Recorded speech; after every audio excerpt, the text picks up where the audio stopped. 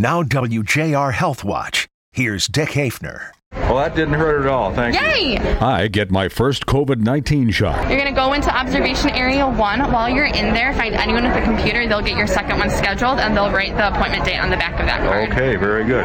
It was a simple process. And any symptoms today? No.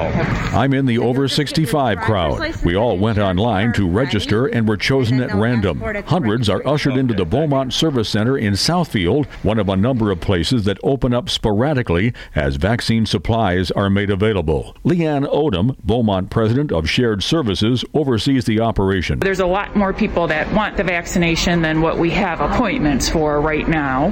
Certainly we hope that in Michigan and across the nation we get to a point where everybody who wants it gets it. That's just not where we're at right now.